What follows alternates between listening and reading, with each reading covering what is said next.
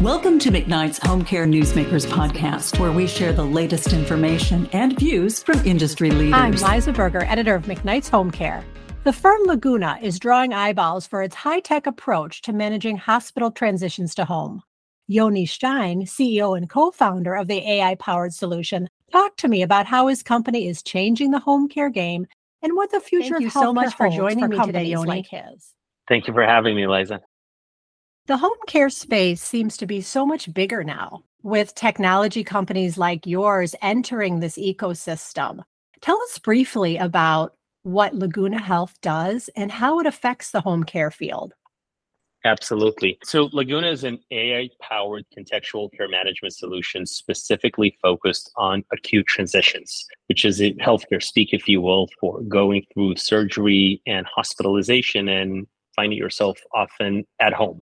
These members move from a site of care that is very biologically oriented to their home environment more often than not. That is not as sterile, if you will, as the hospital, and life gets in the way. That transition is often quite scary and daunting and stressful, emotionally speaking, and that makes it extremely difficult for them to ultimately adhere and comply with clinical guidelines and additional instructions, which results in poor outcomes for them, providers and payers, and the ecosystem at large. And that is very much the people we're helping.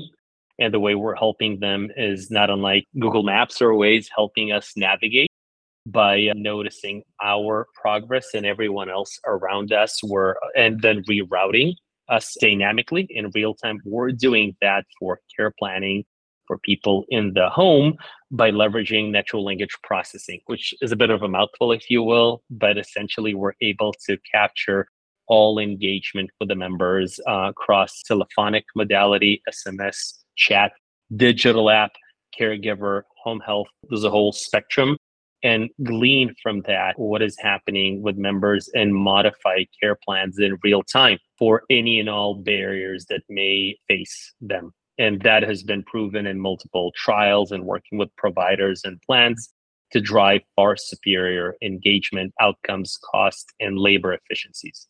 Mm-hmm. Can you give a specific example of how your company works? Maybe with one person who is leaving the hospital, an older woman, for example. Go from there. What do you do for her?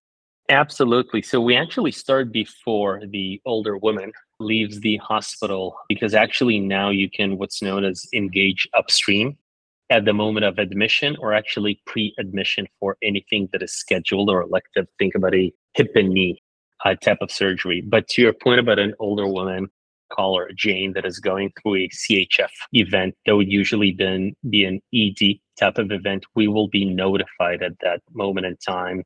We'll be able to reach out. We usually start the interaction telephonically, be it via SMS or a telephone, and usually our platform empowers the care manager to make that outreach. Most of it is now fully automatic. And to that, I'll kind of make a quick side comment. This is a very exciting time for us with the ease of access to LLMs or large language model that enable any and all member engagement to be done quite automatically, empathetically, and effectively.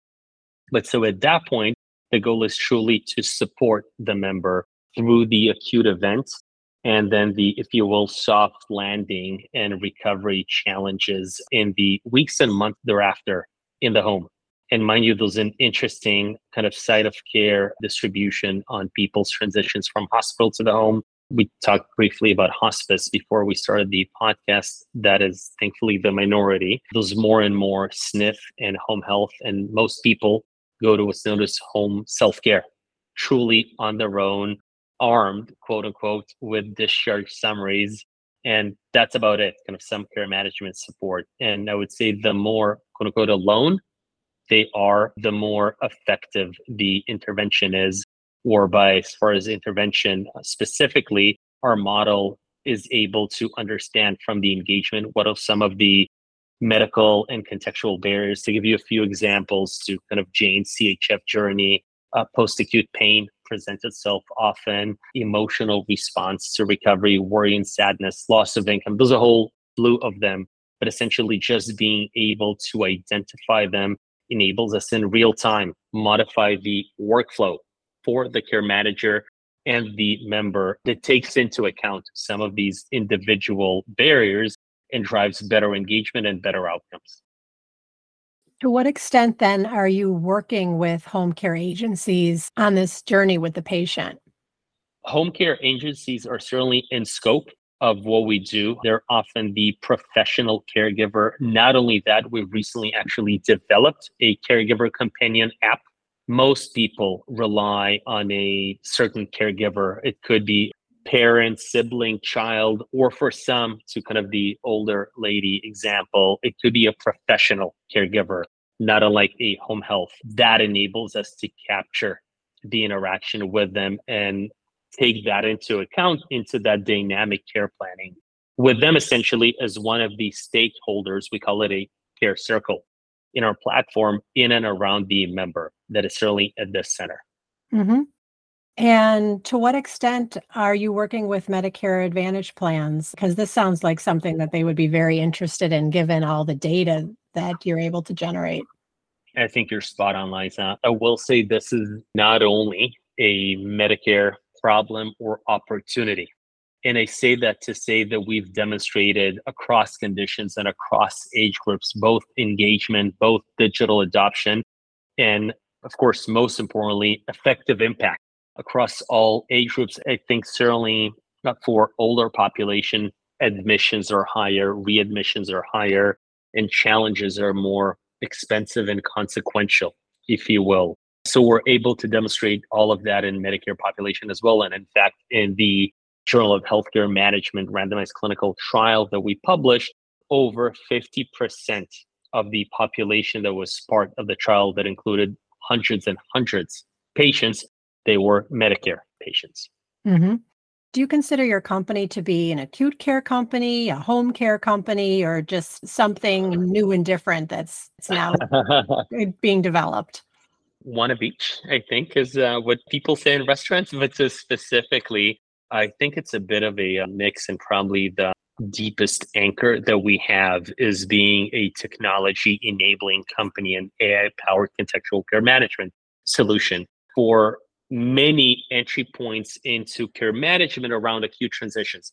Those entry points, and I think you could have knocked the right in the center, right? It could be the plan, could be the MA plan, it could be the post-acute company, and the list goes on.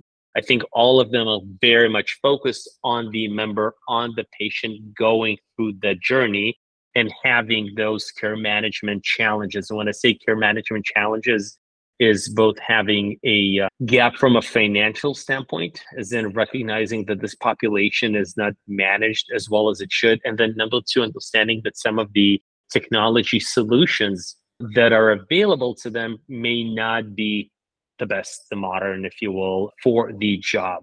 I think for us, that's certainly the lights go off when we see customers of those type, because for them, we believe we can help tremendously. Mm-hmm. And we've demonstrated that. So what does a successful outcome look like for you and your company for this sample patient that we've been talking about? Yeah, I think those multiple success metrics for us that range from engagement. In the absence of high engagement, however good your intervention may be, it doesn't matter if people do not partake. And we've demonstrated that to be extremely high. Number two is digital adoption, which is really interesting, namely what percent of the member you can move from a purely synchronic telephonic engagement to a digital asynchronic one, much more scalable, much more sticky, much more longitudinal in nature. And then last but not least are more of kind of outcome measures, namely readmission reduction, length of stay reduction, because mind you, this one is, to me at least, was not necessarily intuitive and interesting and important. Not all readmissions are avoidable. And so the opportunity and the goal is to mitigate the avoidable ones. And then the unavoidable ones, you want to mitigate by having them shorter, cheaper, less acute. Mm-hmm. Which is easier said than done, and we're able to demonstrate that. We've also been able to demonstrate much higher productivity of care management. So think about the efficiency of that muscle that is operated, be it by the home health agency, post-acute company, plan, etc. And of course, it goes without saying, and that's the most important, is member satisfaction. We're able to reach an extremely high member satisfaction, or CSAT, as it's called, score, Mhm. which just goes to show as far as how supported and appreciative members are in this very painful period in their lives. Mhm. Just going back to one point you said, I mean, somebody who is coming out of the hospital and maybe 85, 90, of course, we know that a lot of older people are very adept with technology, but many are not. So, why should that be a metric for success? You mean engagement or digital adoption? Yeah, I guess digital adoption. Super, super. So it's an excellent nuance. While engagement, the goal is to reach to 100%. I would not claim for a minute and all of that. The goal with digital adoption is, in fact, not necessarily to reach to 100%. Because it turns out, as you take a closer look, and age is a parameter, but it's one of many, those tastes and preferences there.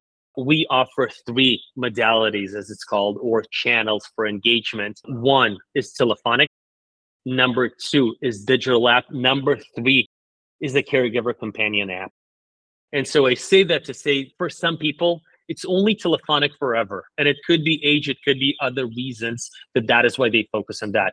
Whereas for some, maybe you and me, it's gonna, well, thank you for telephonic. I'll be fine with the app and I'll choose telephonic whenever. And for others, they may be too sick, too frail, too old. To your point, to go either way, by all means, speak to my parent, sibling, child, professional caregiver, and here's the caregiver companion app to get them, and they want to help more often than not. And for over 50% of our members, we demonstrated that the caregiver takes an active role in the journey.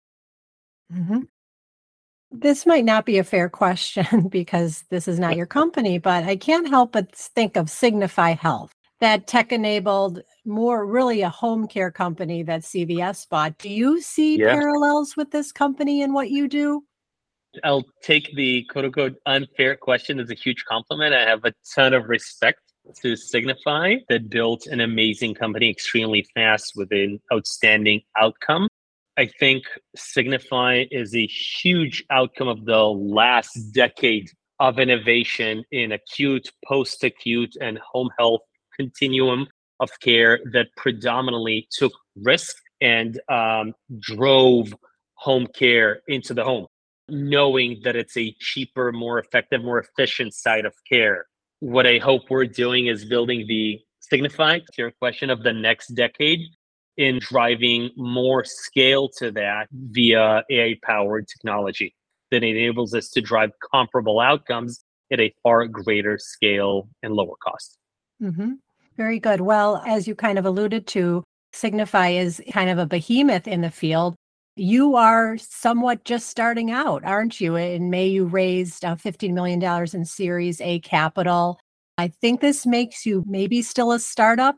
So, where do you think then healthcare is going in the next 5 to 10 years? And how is your company going to be driving that change and is going to be a part of that? Absolutely. I think it's a fascinating period in healthcare. COVID brought healthcare into our homes for better or worse. And I say that both from kind of health biologic standpoint and also as far as us practitioners, entrepreneurs, investors, media, kind of the whole ecosystem, the spotlight has been thrown at us.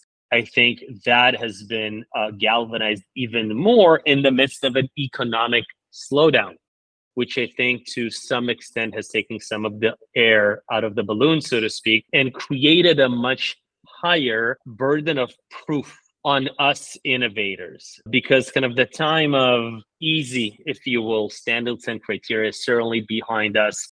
And it seems that between labor shortages, economic slowdowns, macro conditions, and trend increases that seem to be in the double digit and more range now and going forward, these will be some of the conditions and focal points that will remain in healthcare for the foreseeable future, of however many years that may be. That I think is really interesting as far as the conditions that may be a threat or an opportunity.